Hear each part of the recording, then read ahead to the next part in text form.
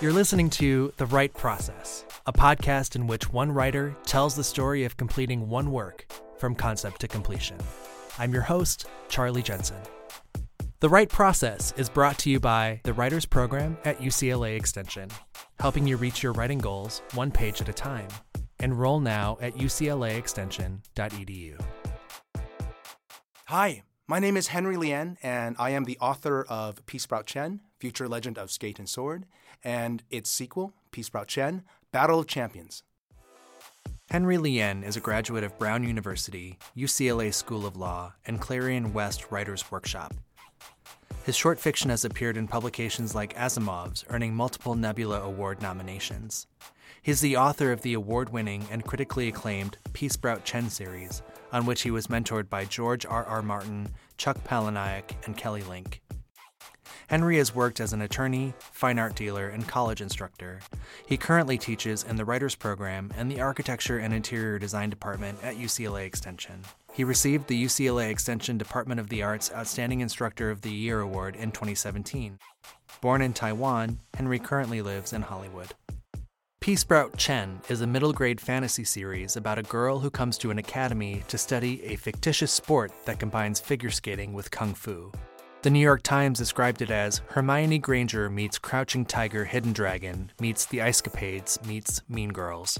The books explore themes of immigration, girl power, identity, teamwork, and leadership, and have received multiple awards and starred reviews in Publishers Weekly, Kirkus, and Booklist. The latest book in the series, Peasprout Chen, Battle of Champions, finds Peasprout as an immigrant who has to choose between allegiance to her adopted home and to her original homeland, as the two countries face war, while developing new weapons that supplement kung fu figure skating with science and rock and roll.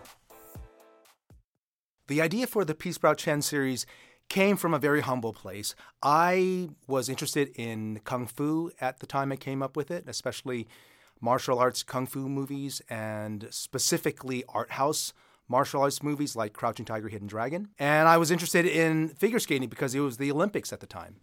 And I was interested in architecture because I have always been interested in architecture and always will be. So I decided to just mash them together into one convenient place as my own sort of private Disneyland, purely for my own entertainment. But as I explored this world more, I wanted to give it heft and reality as a fantasy world. I didn't want to treat it as something wacky because the concept sounds quite wacky, and I'm not into wacky. So I wanted to do research and invest it with a level of reality at the level of something like a Tolkien. And I wanted to populate the world with details and culture drawn from my own heritage. So I did a lot of research, and as I did research, it became something much richer and deeper. It became my own diverse queer Harry Potter. The first book took almost 11 years to write, and it was because of two reasons. The first reason was that when I started out building this world, as I mentioned, I wanted to invest it with a lot of heft and reality. And so the world building was critical. I placed an edict on myself. I was writing a fantasy, a children's fantasy, that had no magic. I took magic out, the defining aspect of most fantasies, because I didn't want to use magic as a crutch. I wanted to explore culture, history, and athletics and show that they could be as cool as any magic. And I knew that I could always put the magic back in afterwards if I felt I needed it, but I had a suspicion that after building up these other aspects of the world, I wouldn't need the magic, and that turned out to be the case. But I held the world building to a very high standard. I wanted everything to be alien so that we would get the full immigrant experience. Money is different, foods are different, customs are different. The way that you even say goodbye is different in this country. And I found that as I started to write the book, I would hit one small cultural detail. How do you open a door? How do you count? And the writing would grind to a halt because I didn't know, and I didn't want to just rely on a default from our world. So I had to step back and create a 90-page encyclopedia of all the customs and all the technology and all the history of this world so that I could draw from it in an organic way when I came across it. And so that is a large part of that 12-year period, building up the world, I wanted every aspect, even the most granular detail of this world, to be unusual, to be alien, but also beautiful, as a replication of my own immigrant experience, but with a warmth and a glow and a wonder about it. One of the things that I learned from writing both books, and one thing that I always tell my students, is that research is a fantastic friend. The world is filled with interesting things, and the world is inspiration if you decide it's going to be, and treat it accordingly. So I would alternate writing with doing research in related topics in my world building, but I found that it just wrote half of the book for me. You have to find time to write, but you have to find time to live in this world, and this world will reward you for that. As an example, when I first started building this world and I came up with the idea of Kung Fu figure skating, I thought, as a former attorney, I'm going to do my research because I believe in homework. So I actually took Kung Fu and figure skating lessons. I had never done either before. And that ended up teaching me things that I did not know about the subject matter that I was writing about. I thought, I'm a pretty fit guy. I can handle Kung Fu and figure skating. How hard can this be? Famous last words, how hard can this be? So I took Kung Fu lessons and figure skating lessons at a beginner level. And if you've ever figure skated before, you know that there is this stage where your ankles will not stop wobbling no matter how hard you tie your skates. And at some point you get past that and you find this center of gravity thing that I apparently never could find. And it was very frustrating because there would be these young kids, mostly girls, that after a week, they were just zipping around me like minnows in water. And I literally could not stay upright on my skates. And I was often on my butt on the ice. And it was freaky and it was frustrating. And I thought, what is going on? Same thing was happening in my Kung Fu lessons. I would be paired with this 90-pound, 20-year-old woman, and we would do the same exercises together, and she would just kick my butt every time. And I tried harder than anybody else in the class, to the extent where I was tearing muscles, and I just could not do what she was doing. And I thought, what is happening? And then I finally realized is that I had plucked out of the air these two sports that I thought would be cool to put together that happened to reward the ways that girls are built differently and young women are built differently. They are about balance and flexibility much more than brute strength. And because of that, I realized I had stumbled across something that was all about girl power, all about rewarding the ways that people are different, the ways that we are built differently, the ways that we have different abilities, and that something like being small that can be seen as a disadvantage in some contexts is a huge advantage in another context. So that was one example of how research wrote my story for me and made it so much richer. And then I sat down to write, and I discovered very belatedly Harry Potter and the Prisoner of Azkaban, which impressed me so deeply. It is, in my opinion, one of the greatest children's books ever written and one of the greatest mysteries ever written.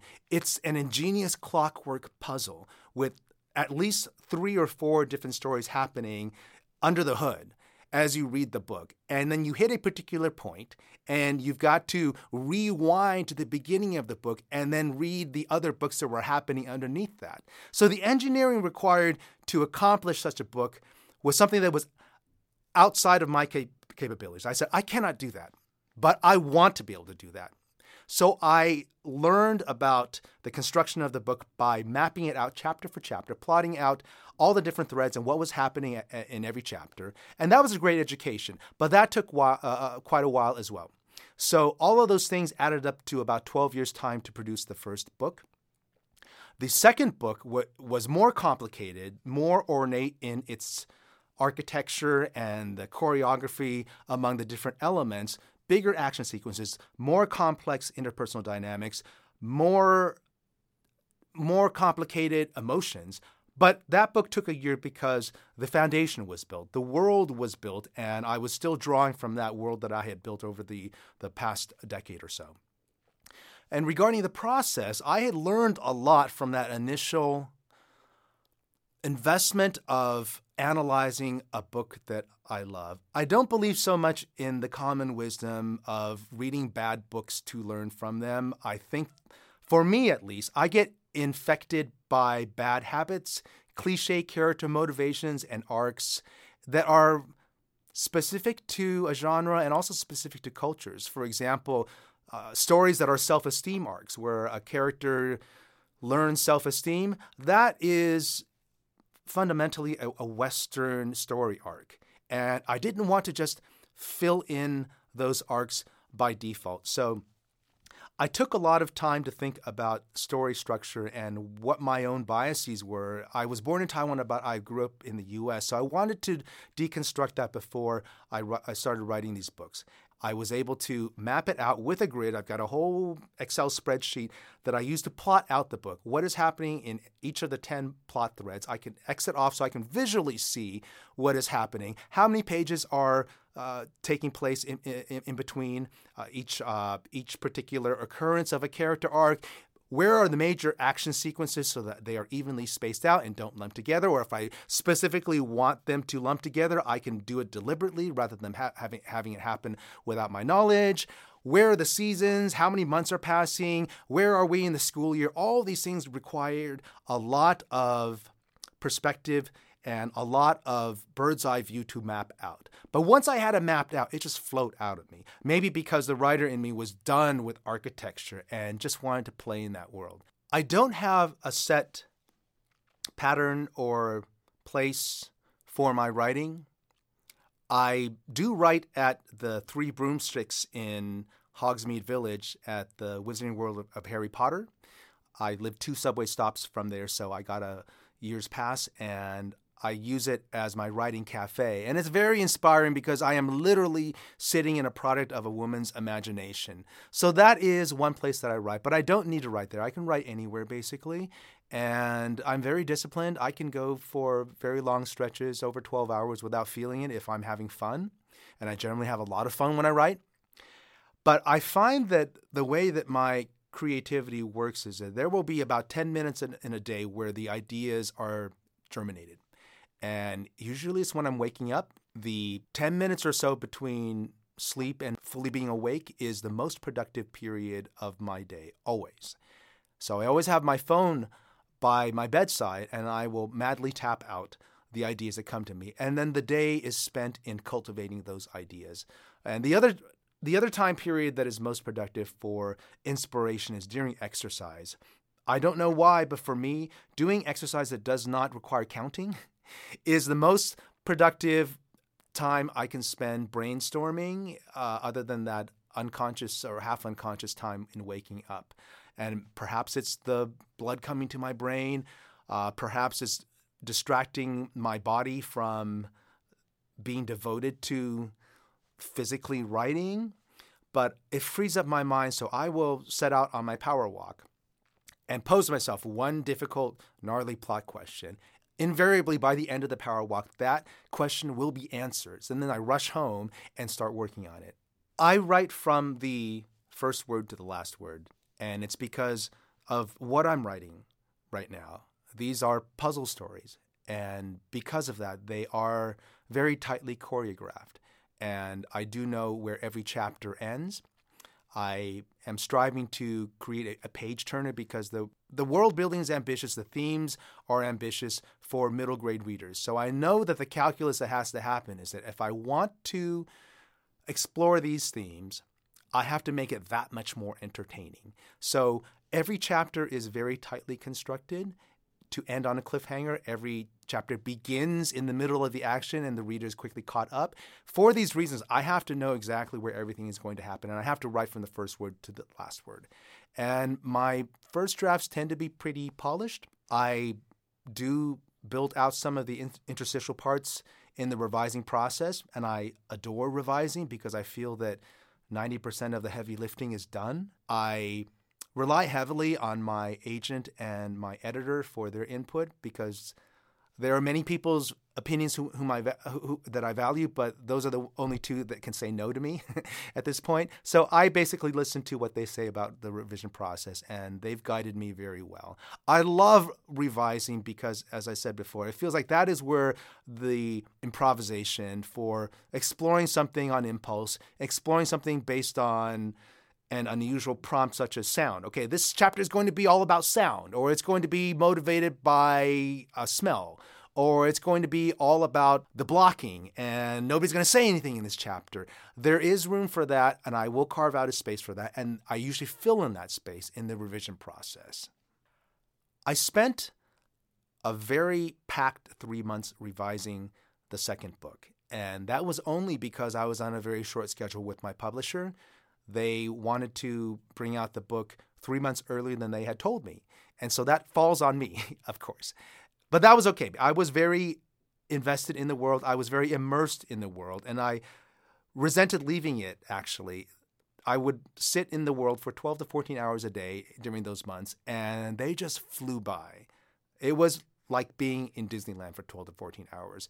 So that was an unusually dense and compacted revision process. I was quite tired by the end of it. I don't know that I would recommend that. I didn't have a choice, but that ended up being the revision process for the second book. But strangely, despite all of the effort, the second book reads to me quite effortlessly. And I think the thing is I was having so much fun, and I think it comes through in the writing.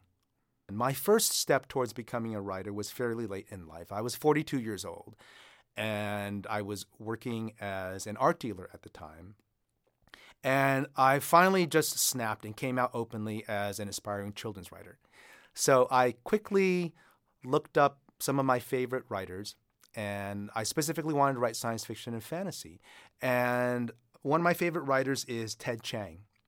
And I looked up his background and saw that he went to a writer's workshop called Clarion or Clarion West. There are two workshops. And I said, well, what is that?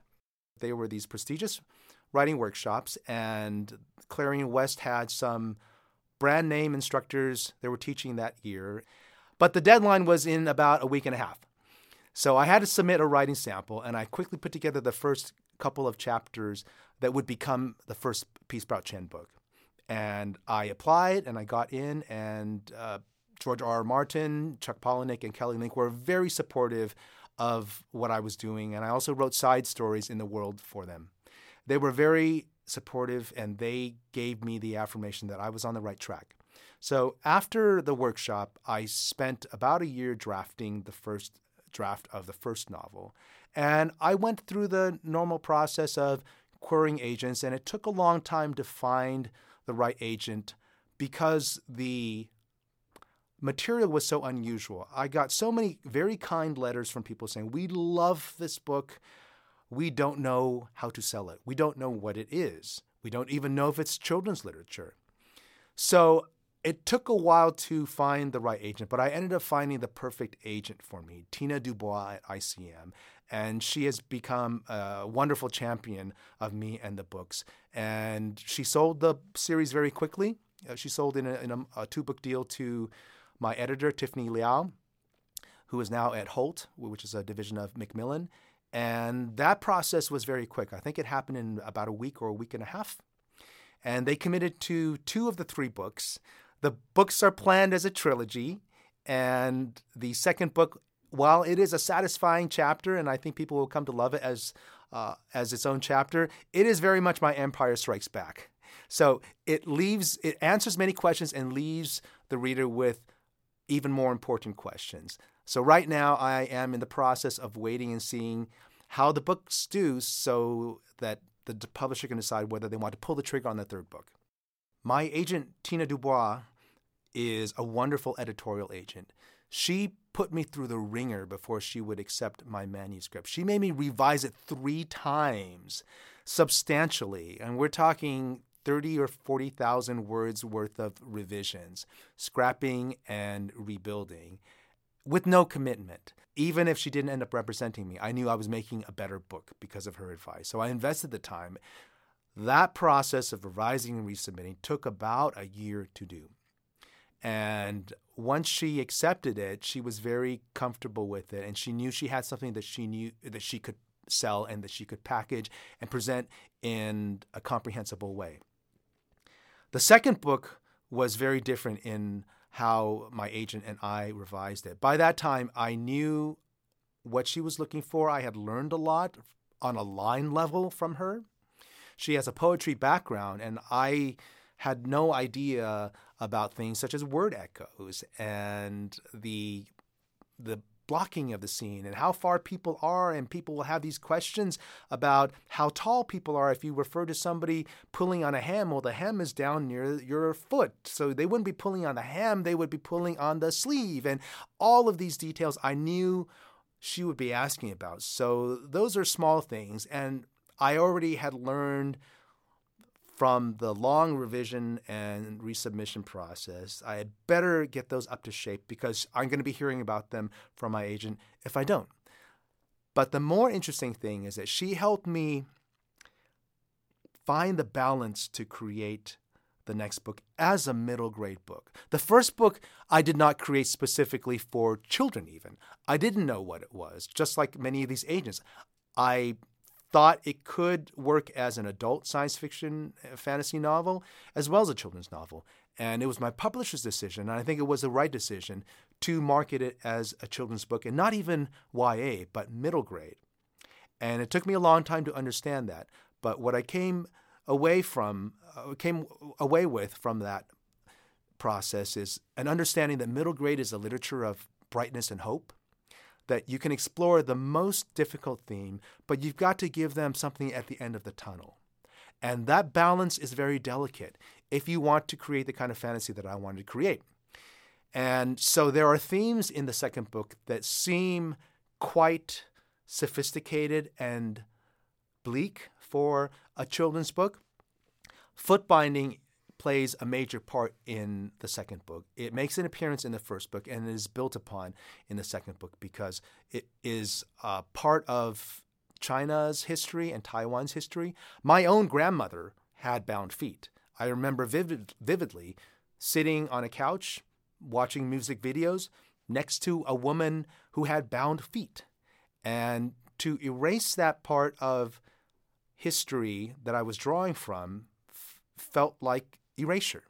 So I knew that I wanted to have that in there as part of the plot. And the fight to eradicate foot binding is a major part of the second book. But my agent helped me balance this very upsetting real history with the goal of creating a book that was ultimately about brightness and hope. And the answer that we came up with was, we don't shade back the darkness. We give them a brighter light. The book is more fun, more funny, better action sequences. We give them more rather than less of either the brightness or the dark. The second book followed the first book very quickly. They were only 8 months apart in publication dates.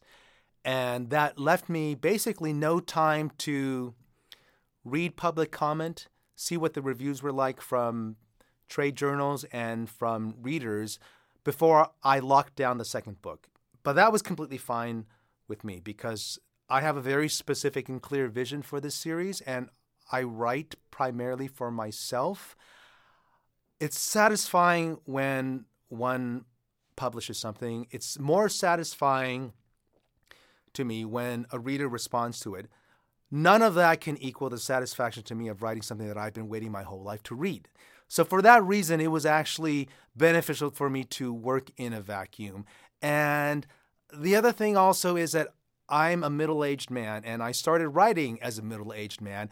And as a middle-aged man, I can handle going on Goodreads, and I can handle reviews by readers who completely don't get the book, because I know by this point in my life that taste trumps all. And I can let that just slide off of me. And there will be reviews by readers or by trade journals that do mean something to me because they found something in it that was true or that I had not seen before, or it particularly resonated with them, and they were able to express it in a way that reached me. Those are all nice. None of those matter to me as much as creating something that I've been aching to birth my whole life. In the course of writing the second book, I learned that enthusiasm is contagious. I was very concerned about the sophomore slump for the second book, as most writers would be, especially in a series. And I threw everything I had at this book. This book is the greatest achievement that I've ever done on this planet so far. And I wanted very much for it to be better than the first book in every way. I don't know that it is objectively. I can't be objective about it, but I know I had so much fun writing it, and I made myself laugh and cry, and I think that enthusiasm carries through. I think that is something that I learned as a life lesson in writing the second book. Enthusiasm is self-fulfilling and contagious, and I think you can see the love that I poured into the second book. There's a warmth about it, even though it's darker than the first book. There's a warmth about it because I loved those characters so deeply, and I loved that book so deeply. And so that is the lesson that I think that book taught me. Enthusiasm makes the world go round. Peasprout is very good at going it alone. She's had to her whole life. She's the most capable, most talented, most remarkable person she's ever met. And for her, that is not a gift. That means that if she cannot save herself, nobody can. So she's very lonely, and she spends much of the first book alone, and she learns how to branch out of that. But the second book specifically tasks her with working with other people.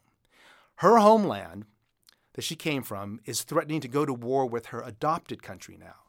And I was very much influenced by the plight of Japanese Americans during World War II, whose allegiances were divided, or they were asked to choose an allegiance between their home country and their adopted country. And towards that end, the academy stops being an arts academy that is devoted to performances of this fictitious sport and becomes a military academy where this art form is weaponized to use against their enemy in an actual war. And they form teams which they call battle bands, which have a very rock band vibe to them. And her fate and her ability to stay in this country depend on her succeeding at these examinations that her team will have to undergo. So she has to learn both teamwork and leadership. How does she be a fair leader? How does she be a leader that does not steamroll over the talents of her teammates? And how does she do this while dealing with all of the other things that come with being a young woman learning to grow up in a new country? And now, Henry Lien reads from Peasprout Chen, Battle of Champions. So I have to decide what to do about this Lien Mei, quickly. Sensei Madame Yao says, "You shall write the name of your battleman on the front of your banner, as well as the names of the captain and each member on the back." "All right, we'll invite her," I say. We find Lien Mei in the crowd of students and skate to her. I bow low and say, "Lien Mei, it would be my joyful fortune and profound honor if you would join my battle band." She bows back moderately and says, "I would be honored to join your battle band." She adds with a serene smile, "For now." "What do you mean, for now?" I say. "You will want to see if the alliance is suitable, as will I. Not every key fits every lock." 10,000 years of stomach gas. "Fine," I say. I skate to the urn and lift one of the banners of red pearl silk out. I grab a bowl of resin ink. I write on the back of the banner, "Chen Peasprout, Captain," followed by "New Doi, Chen Cricket, New Hisashi, Lien Mei." I turn the banner around, dip the brush in the bowl, and write "The Tamers of the Pearl" on the front side. "The Tamers of the Pearl?" asks Hisashi. "Yes," I say. "That's the name of our battle band." "Bit serious, isn't it?" he says. "Don't we want something with a bit more style?" "We're a serious battle band. I'm serious about winning. Aren't you?" "Peasprout," says Doi gently. "I agree with Hisashi, but for different reasons. I think it's a little too boastful." "Boastful!" "It is the sort of name that Suki would choose," adds Lien Mei. "Pretentious and conceited." "Make me drink sand to death. This is the name of our battle band," I say firmly. "Peasprout," says Doi, "nobody would choose a name that would..." "Oh, so now I'm nobody? That's what all of you, clucking like a gaggle of fire chickens, have concluded? Fine. Why don't we just call ourselves Nobody and the Fire Chickens? I lay the banner on the pearl, scrape the logograms for the Tamers of the Pearl off with my skate blade, and write Nobody and the Fire Chickens on the banner in jagged logograms. Behind me, a voice says, "So what name did you choose?" I turn to see Suki, bearing a banner on which is written, "Radiant, 1,000-story, very tall goddess," followed by the House of Flowering Blossoms girls.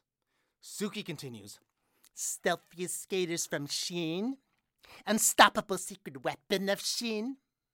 I'm in a bad mood already. I don't need Suki putting ideas in people's heads. I shout at her, "I am so sick of your stinking sour face." Etsuko, you placed second last year. You could have placed first if she didn't stop it. She's keeping all of you down. Etsuko should be the captain of your battle band, not Suki. Suki's only strong if you make her strong. She's nothing without followers. She's nothing without you, and she knows it. Suki hisses, "You filthy, low-quality senior." What are you doing? She turns to see that Etsuko has snatched their banner from her. "How dare you! Give that back to me, or I'll have you whipped for insubordination." Etsuko steps one skate back behind the other in a defensive combat position. Then, one girl after another places her skate in the same position, facing down Suki. I can't believe this. I broke their battle band. Only two inconsequential girls skate over to join Suki. Suki says to Etsuko and the rest of the girls, "You are going to pay for this." Suki and her two remaining followers skate to the urn and take out a fresh banner. Suki brushes the name Radiant, 1,000-story, very tall goddess on the banner. "Etsuko, look," I say. "You can't use that name," says Etsuko. "I thought of it," cries Suki. "Sensei Madam Meow," calls Etsuko. Sensei Madam Meow skates over.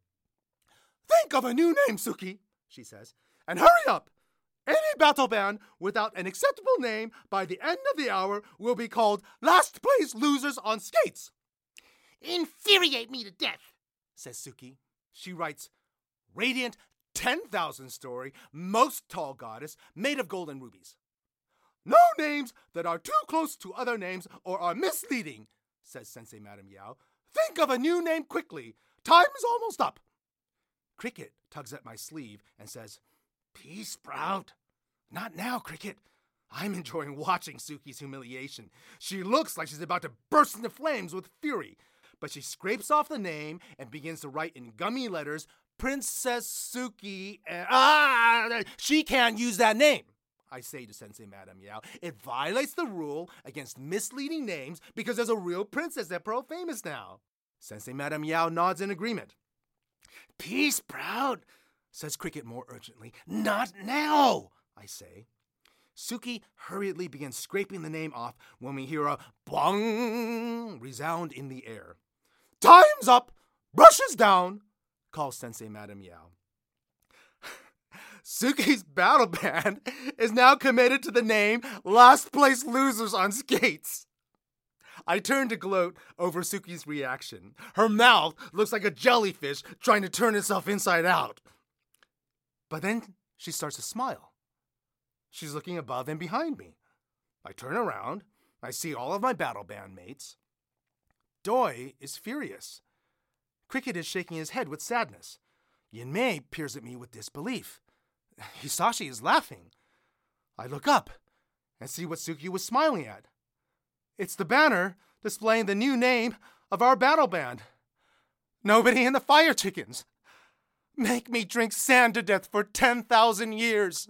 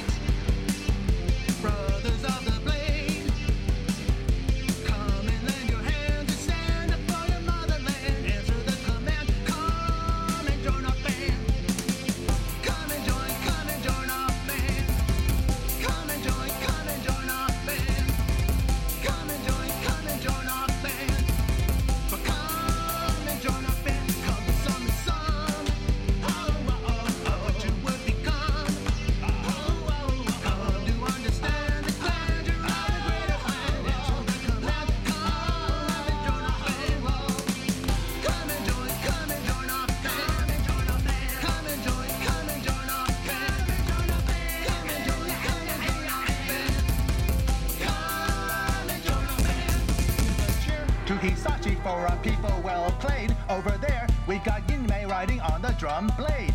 Doi he's playing Erhu like the Empress of Heaven, with Peasprout dominating the magnetic shamisen. As for me, you may call me Crick, and we are nobody, and the fire begins!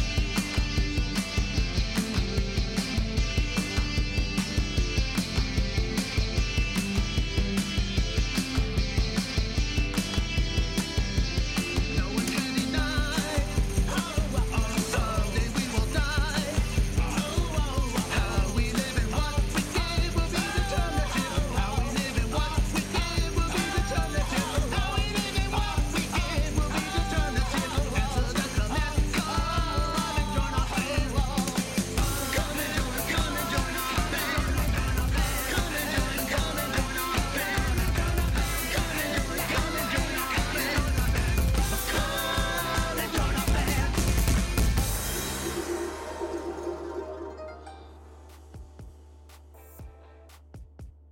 This season was produced by Jamie Moss.